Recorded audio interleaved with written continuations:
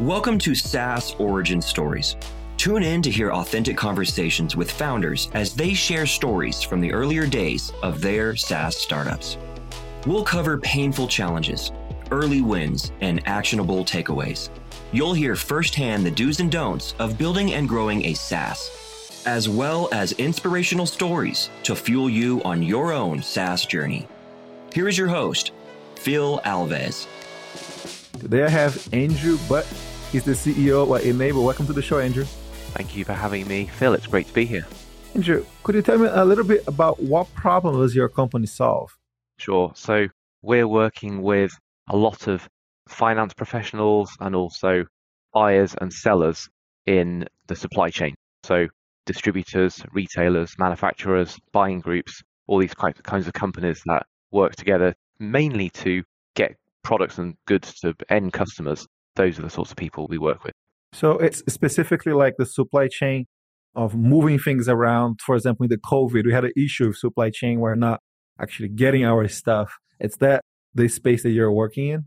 Exactly, yeah. So it's mostly physical goods. It does apply to non-physical goods as well. So we have some use cases there, but the majority is that physical goods. And that represents about 75% or more of global trade. It's still a fairly big industry. Nice. And how does your software help the industry? Yeah, sure. So what we're really finding is increasingly these companies in the supply chain, so again, distributors, manufacturers, and so on, are working more and more closely together to serve customers because customer expectations are at an all-time high and continuing to increase. And so it's really important to partner together to meet those customer needs. But when you look at the technology and the type of collaboration that's available in the supply chain, it's been really neglected up until now. It's been very, very data technology. So we started very specifically on helping those companies collaborate on trading agreements and incentives and rebates in the supply chain, which I can talk more about. But the broader vision is really helping companies in the supply chain to work together to serve customers better. That's awesome. And how did you come up with the idea?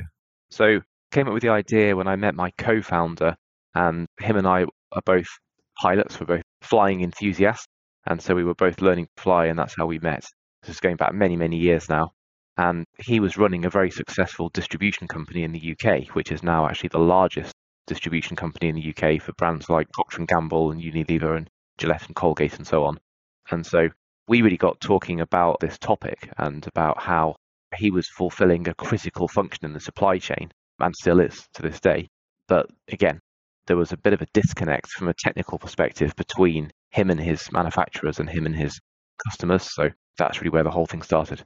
Okay, so he was this supply chain expert and you were the product expert? Like, walk me through that. So, yes, so he absolutely was the supply chain expert and understood distribution and also business. And then I was really the kind of technical programming guy. And I was building applications and building software, building web applications in the early days. This is like 2000s we're talking about now. And I also had a real interest and passion for business in general, but my real expertise was really building applications. Yeah, that's a great combination that I see works all the time when you merge the industry expert with the tech expert. And together, one person understands the technology, one person understands the problem that the industry have that has been suffering, and then you guys go and solve it together. That's definitely a combination that works all the time. So before we keep going through your stories, let's talk a little bit about airplanes here. So what airplane do you fly? I'm a pilot myself.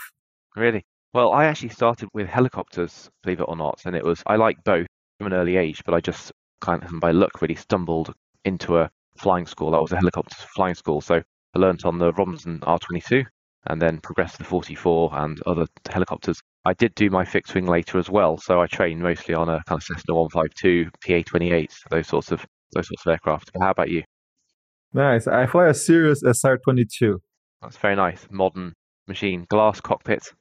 Glass cockpit. Yeah, I got it about 2 years ago. It's been amazing, and it's cool for me to get my head out of my business and fly. And like, I really have a lot of ideas when I'm flying. And yes, it's just so amazing. How does that work for you? Like having a hobby like that and going back to your... To be honest, it's not very active. So I was very active in the UK for many years. And then I moved over to San Francisco just over 3 years ago. And been so absorbed in the business, and the business has been growing so fast that I've kind of really neglected that. So it's on hold for the time being, but I'll get back to it. Yeah, you should too. Okay, let's go back to the company origin story. We can talk more about airplanes offline. So how did you guys fund the company? So initially, we were really providing services. So we started the company together really as a service provider, and we were building custom software for companies, and they were obviously paying us to do that. So we were kind of profitable from virtually day one, which is a typical approach in the UK, is to kind of start very small and grow organically and just kind of grow steadily. So, but then really from the profits from that company, we then really wanted to build a product which could solve a lot of these problems we were talking about. And so we kind of did that on the side, and we built kind of SaaS platform on the side with the funding we were getting from the bespoke software customers. So that was the very early funding. That's awesome. And how long did it take for you guys to build the MVP or the first version? Like now you're doing two business, so you couldn't focus, but of course it's amazing you could fund yourself. So walk into the process. So I think it probably took about a year to build the kind of MVP and get something that'll get our first customer onto some kind of basic product. Nice. And how did you find your first few customers? So originally it was very much kind of recommendation, word of mouth. So my co-founder was obviously very well connected in the supply chain in the UK and had good connections to manufacturers and other distributors and so on. So we had a lot of kind of word of mouth, and even through the flying school, again, we said we wouldn't talk about that, didn't we? But as you know, you get lots of interesting people learning to fly, and they're typically business people that have interesting businesses. So a lot of it was just the local network of businesses that we met. And then we quickly were getting referrals and word of mouth. Nice. And you guys stay focused just in the UK, Europe area, or do you start to try to serve companies all over the world? Yeah. So we initially were just in the UK, but then after we launched our product and we started to kind of get indexed on Google, we were starting to get inbound from the US, for example. And one of our very first US customers, literally just found us on Google and phoned up. And I remember they really liked the product, but didn't like the fact that we weren't in the US. And in the end, they reluctantly kind of signed up because they said, we just can't find anything in the US which can do what your product does. That's weird. Like you'd think people wouldn't care where you guys are. It's just a software that solves a problem. Is that something that you saw happening over and over again? That people want to get a software from the United States? Oh, no, I think so, because we are going back a few years now. So we're probably talking about, say, 2016 or something. And we weren't, we were providing support from the UK only. So that, again, the time difference, for example, was one thing. And then, just silly things like currency and other slight differences between the US and the UK. So we were kind of saying that we could provide all the support and we could do, but it wasn't a perfect situation for customers because, like I say, at least a 5-hour time difference. Makes sense. And is that why you moved to San Francisco? Yeah, so we kind of did quite a good job for a while doing it all remotely. And we got to probably 25 customers, of which maybe, 8 or something of that 25 was in the US. And that was all just from the UK. So that was how we did it for a couple of years. But then we really saw how big the opportunity was and how this is something where we could build a category leading product and we could define a category. And to do that, we would need to invest on a much, much bigger scale, and just doing it in one location and funding it ourselves would be far too slow. So that was really the point where I said, we need to be in the US. We need to set up a team here. I need to be here to really lead that. And also we need to raise capital as well. Makes sense. So was it that decision hard, the decision to move, the decision to raise capital? How was making that decision? It was just like easy. Yeah. Well, I remember I used to belong to a group called Vistage, which is a group of CEOs who meet every month and help each other with their businesses. And it's a really good group. And I was with those group of people now, I think probably mid 2018. So call it June 2018. And I did a pitch to the group and I said, we've got this stable, kind of profitable services business on the left here. And then on the right, we've got this product, which has huge potential, but, will require a lot of funding to really get it off the ground. And what do you think I should do? It's quite painful to wind down the services business, and the feedback around the room unanimously was, this is a huge opportunity. There's no other product like this. You need to wind down that business. Also, you need to raise capital. And by the way, if you want to raise capital, you need to go to California because they know how to do it there. So that was June 2018. And I remember I came home to my wife that evening and I said, how do you fancy moving to California? And she said, yep, let's do it. Let's do it tomorrow. In reality, it did take a bit longer than that for me to get organized, but that was the start of that story. That's awesome. And it's great that she was so supportive. And did you guys have any kids to make the transition or just you and her? It's just the two of us. We do have animals, and I often tell the story that she didn't want to move the animals by plane because it was a very long haul flight from where we were living to the West Coast. So we actually came by ship, can you believe, with our 3 animals. Oh, whoa. Which took 7 nights. So that was another adventure. That's awesome. You guys did old school. Let's go by. Exactly. See. Okay, so and how was like the process of raising money? I mean, I imagine you come with a business that's already making some money and you have a problem figured out because you're running for a while. Maybe that made it a little bit easier to raise money or not. Tell me about this story. Yeah, I think it probably didn't make it easier because we were just a strange kind of animal. When you looked at our business, it wasn't something which was familiar in Silicon Valley of someone that started something bootstrapping and then kind of providing services and generating some cash. But then on the side, it was a bit hard for people to understand. And as I say, we have nobody here. We had no employees in America at all. And the whole kind of approach and culture in the UK, especially going back to, this is going back to say 2019 now, was quite different. So it really took some visionary investors to see what we had and see through some of those strange kind of aspects and to realize this is a really good thing to invest in. So it was certainly an interesting process. I learned a lot, knocking on doors in late 2019 and kind of saying to investors, I'm on a tourist visa, but don't worry, I'm going to be here and it will all be good. And, it was quite a process. And then we didn't really have a US entity, and that's what the investors wanted to invest in. So that initial kind of fundraise, which was the Series A, did take probably 2 or 3 months to kind of create the company and, set the whole thing up. Makes sense. And how much did you raise in the Series A and who led the investment? Yep. So the Series A, we raised $14 million in total. Okay. And that was led by Menlo Ventures.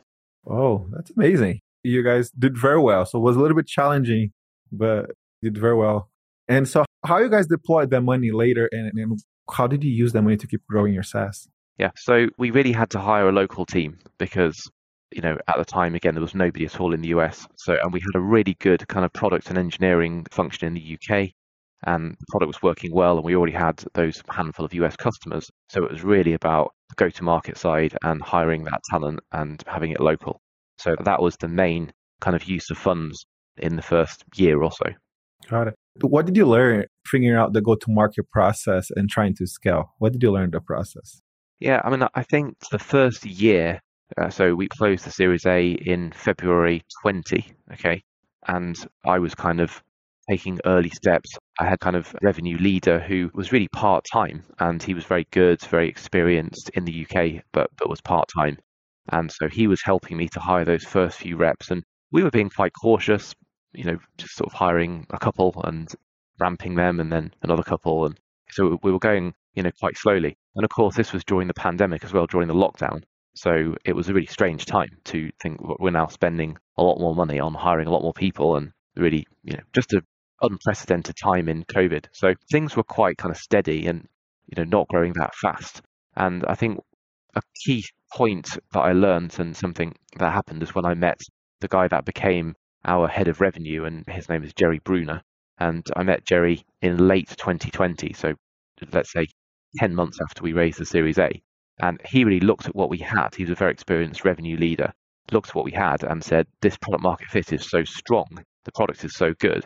We should go a lot faster here. We need to hire a lot more people, a lot more AEs, and we need to hire the whole infrastructure in go-to-market. So revenue enablement, revenue operations, solutions consulting, the whole, BDRs. And this is going to be a big function, and it's an expensive function, but this is what's required, and this will deliver very strong growth. So I think to answer your question, I'm talking in a long-winded way here. I think the amount of kind of infrastructure and investment and team that's required to really kind of achieve liftoff was greater than I expected. That's cool. But that's a cool story to hear because many times I see that on my consulting firm. I see on people that are interviewing the podcast.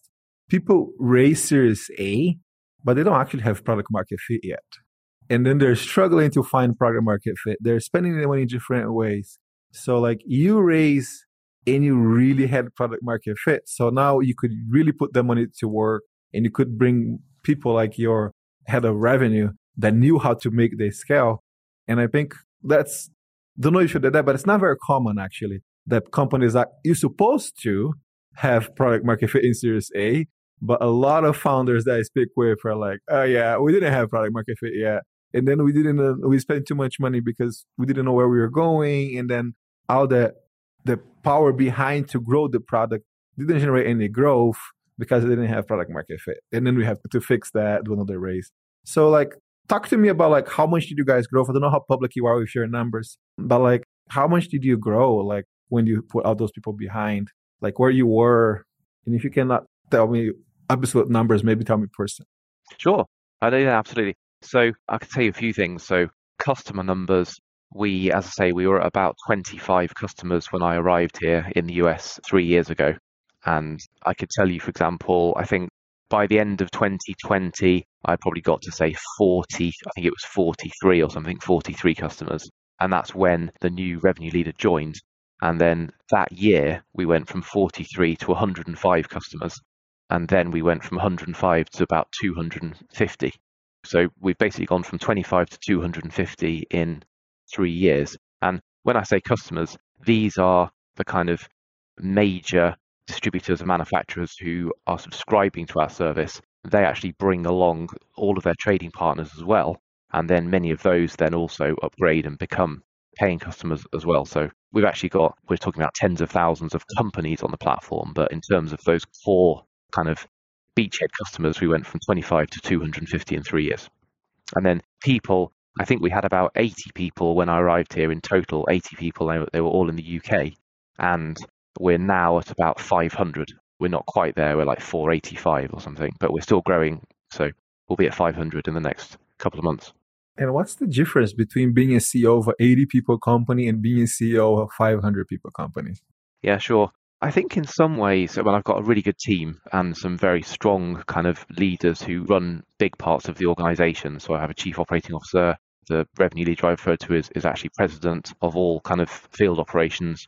And then I've got a really good CFO and others. So I still really try to spend time thinking about, the vision, what we're solving for. I'm still talking with customers, and I'm not, I've got some really good kind of managers in place to deal with, managing a large group of people. I think what has changed is communicating internally is obviously a lot more important. So in the early days, I was just only communicating externally, really. So prospects, customers, investors, but now very regular kind of all hands meetings, team meetings, and kind of one-on-ones is really important. So that would be a big change. What do you say was harder, 0 to 80 or 80 to 500? I think the 0 to 80 took a very long time because, again, we were kind of bootstrapping and it was services as well. And we kind of pivoted and brought a lot of those services people across to the SaaS business. So that was quite a different period. I think if one way of thinking about it is in terms of the fundraising, because we've also raised a Series B and a Series C. And I would say that A was the most difficult. So I think turning up here with a product with a few customers and saying, yep, we started this in the UK, we're bootstrapped, but now we want to raise, more than $10 million. That I think was really hard because we were completely kind of off the radar.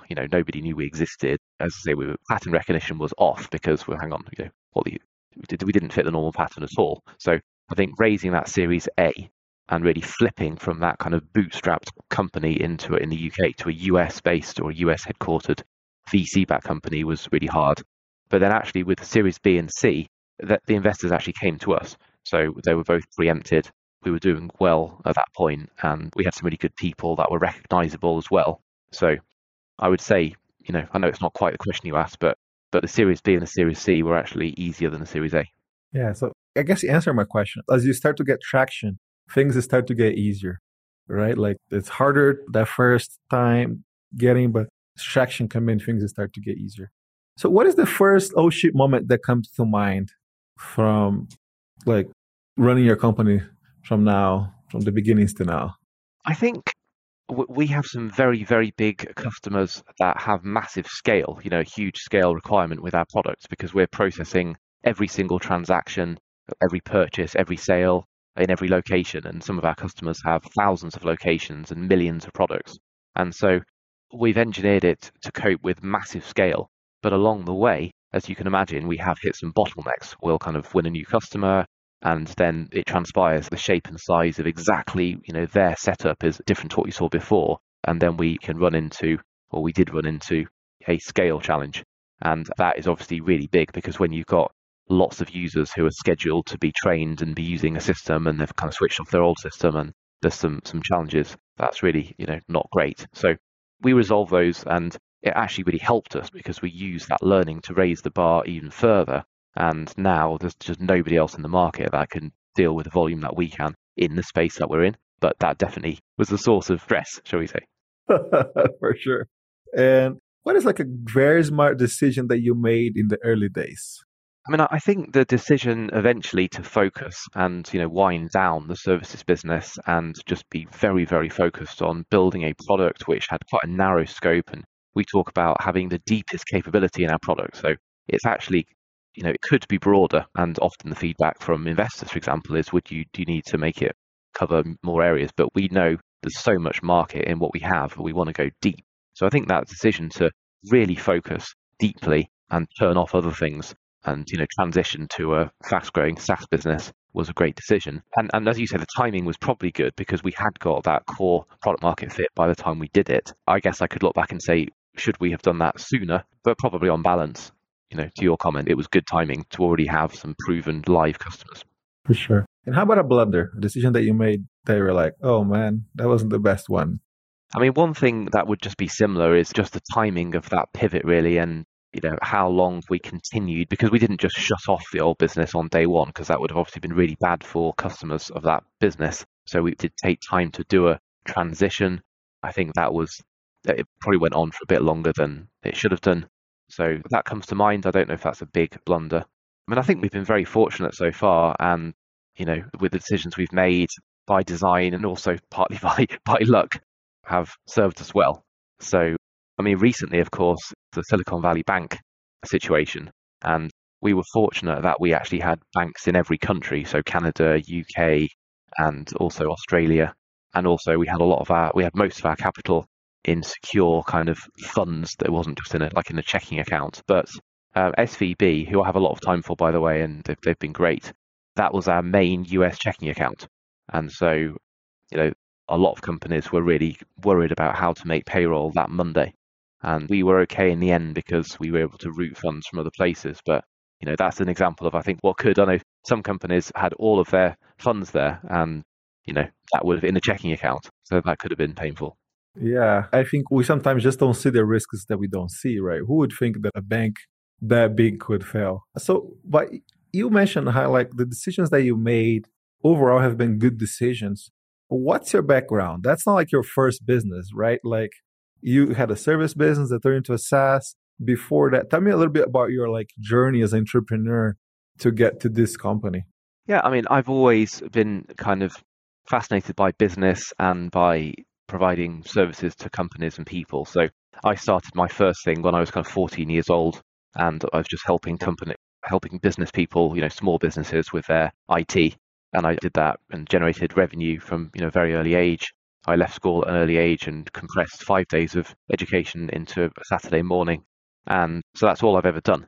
I've never had a job working as an employee for a company. I've just always done my own thing. So self-employed in the early days, I guess. Then very, very small scale until I met my co-founder. And then we started that services business, which again was over a number of years. So we met in the early 2000s and we kind of built that together over a number of years, providing different software to different companies. And, along the way, for example, we actually went into business with one of our customers. So we built software for them. We ended up investing and taking a stake in that business and becoming directors. And then that was sold to private equity. And so, there were things along the way where we just learnt, and I learnt a lot about business over a period of many years. I believe that when we are starting a SaaS business, like a high growth, a SaaS business that's going to lose a lot of money like yours, to increase your odds of success, it's better that you have done other business before. Of course, there's the outliers, but most times I see the successful founders that's not their first business because SaaS is very, very complicated. What's your take on that? Yeah, I think that is fair. And I think, again, my background was very, very scrappy. And again, as you know, when you bootstrap, you have to be so careful. And I remember, our runway was tiny. I was very much thinking about how can I pay the payroll this month, and how do I pay the tax bill this month? And that was just normal. That was just how I grew up. And I remember if we had, say, 2 or 3 months, that would be incredible, be really incredible. And someone told me in the early days, if you told a VC that you have 3 months of cash, that means I'm about to run out of cash. But for me, 3 months was a huge amount so I was very frugal and very scrappy. And you're right, now we've kind of transitioned from that mode into a burn mode, and now, frankly, into a fairly high burn mode, because we've been really, really driving top line growth. We do have that strong product market fit. We do have strong retention. And it's getting that balance, because I've got people in the business, really great, experienced SaaS leaders who have really pushed hard to invest and spend money and really drive growth. And I think if it was only that, it would be a crazy level of burn. And then because of my kind of bootstrapping days in the past, I've kind of pulled back somewhat, and then hopefully we have a good balance. But to your point, if I hadn't got any of that and we just suddenly went from having no business to raising millions and millions of dollars from a VC, I think that could be dangerous. Yeah, because you had experience dealing with money, right? By the time you got that 40 million hit your account, you had a lot of experience already managing resources and even being more careful with resources because you never had that many resources. But you probably, another thing that's super hard in business is hiring, right? Hiring is so hard, and it's your main job as a founder in the early days. You had experience hiring people too. So when you go to hire, that wasn't many times when I ask people about the blunder, it's about, oh, I hired this person and it was a big mistake. But when you're ready, you still going to be hard. But again, this is not the first time that you were doing that. Yeah, exactly. So if you could go back in time and meet yourself the day you start this company and give yourself some advice, what would you tell for yourself? I think, again, it comes back to what I was saying on focus, which is you can never be too focused. So I think most of us are distracted and we have too much going on and we dilute ourselves too much. It's just, that's the human tendency. And it's really, I think, to be saying no a lot more and looking at how can we be experts and be just really, really good at a very small number of things. So I think we've, in the past, I've taken things on, and definitely we've had some of the successes I talked about, growing the services business, investing in other business, selling it to private equity and so on, launching this SaaS company, which has been superb. But there's also been things along the way which didn't work. And I think some of that was just taking on too much. So my advice to myself would be just get real conviction about the thing that you're doing and go deep and go narrow. I think when I see early stage CEOs who talk about having multiple businesses, I was one of those, and it's just not really, in hindsight, it's not really credible. I think if you can build a huge empire over 20, 30 years, and you can genuinely then have, a number of companies that fine. But that's very rare, I would say. It's very rare. Elon Musk springs to mind, but there aren't many Elon Musk. So I think for most of us, we just are too diluted and just constantly reminding ourselves what is the focus and how can we make the focus even more narrow. That's a great advice for yourself and for other founders into this show. It is so hard to find the balance and not to go too many directions. There's always the next shiny object, right? Oh, I want to do this. I want to do that. And so could you get more specific about some decision that you look back and you're I was spending too much time doing X and I should be doing Y? Yeah, part of it is just different businesses. So I'd launch different initiatives, different kind of operating companies doing different things. And some of them were just quite diverse. There wasn't much common ground. And in hindsight, that was just too much of a distraction trying to mode switch, because you look at the calendar and every meeting, you're completely mode switching from one to the next. And I found that by being entirely focused on what we do in Enable and keeping the scope of Enable narrow, then you can stay in that same mode all day long. And I think, again, just attention is a huge human kind of quality if you can place your attention on one thing. So I think that would be my general feedback.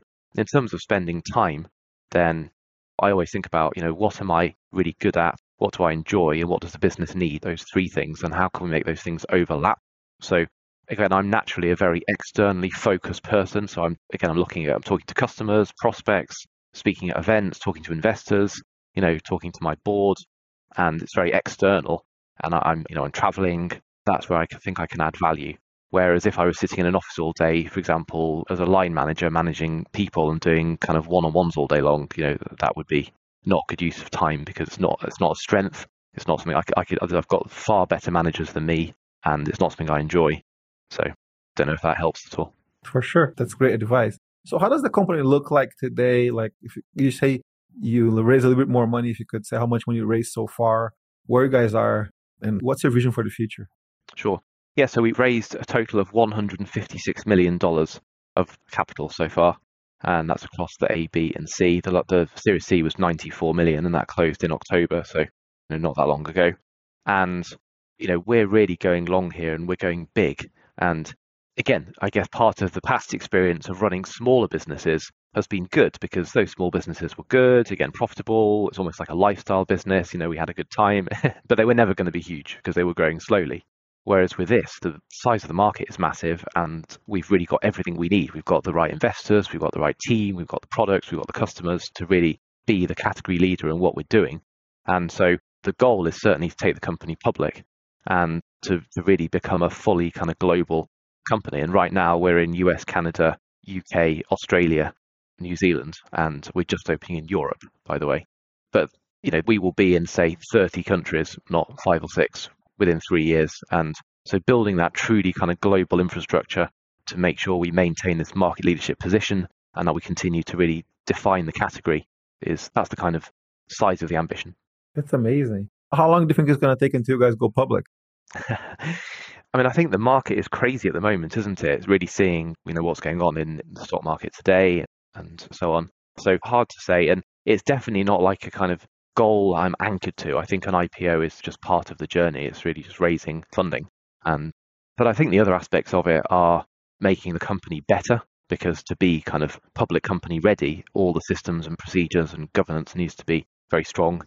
So that helps as well. So I would say to you, we're probably working on a program to kind of get in great shape to do this within 2 years.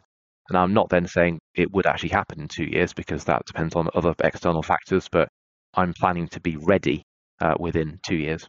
Yeah, you guys are moving super quick for sure. I was expecting you to say 5, 10 years when you'll be ready. And what's your take on the market right now? What do you think about everything that's going on? Yeah, I'm naturally an optimist always, and I think you kind of have to be really when you're building a company. And I remember when the pandemic first happened, and Sequoia sent out their famous Black Swan email, and it kind of said, prepare for the worst, imagine you can't raise again for 3 years, and it was all very, very negative. And this was about kind of March, or maybe it was May 2020, and there was basically 2 quarters of trending downwards. And then by the 3rd quarter, things were reversing. And within really about 9 months, or 9 to 12 months, we were at an absolute peak. And of course, the peak was November 2021. So that was only really a few months after that pandemic struck, and companies were raising at 100 times their ARR. So it's a long way of saying I do think that the market is fickle. I think lots of people will tell us why this time it's very, very different to then. And I think there are some differences. So I would be cautious. I wouldn't be just, completely bullish, but I do think there's signs that things are already picking up, and I can't predict a timescale, but I think by the second half of this year, things will be, looking brighter. And I think by, the middle of next year, it's going to be back to real positivity, and probably not the peak that we saw in, late 21. But I think overall, when you look at the NASDAQ, for example, it continues to go up and to the right on a long-term basis. Yeah, I'm kind of like, the way that I see it is after each downturn, there's always a boom. Yeah, I feel like we just had a free trial that you just explained. What happened with COVID was the downturn, and then that was just in a super quick timeline.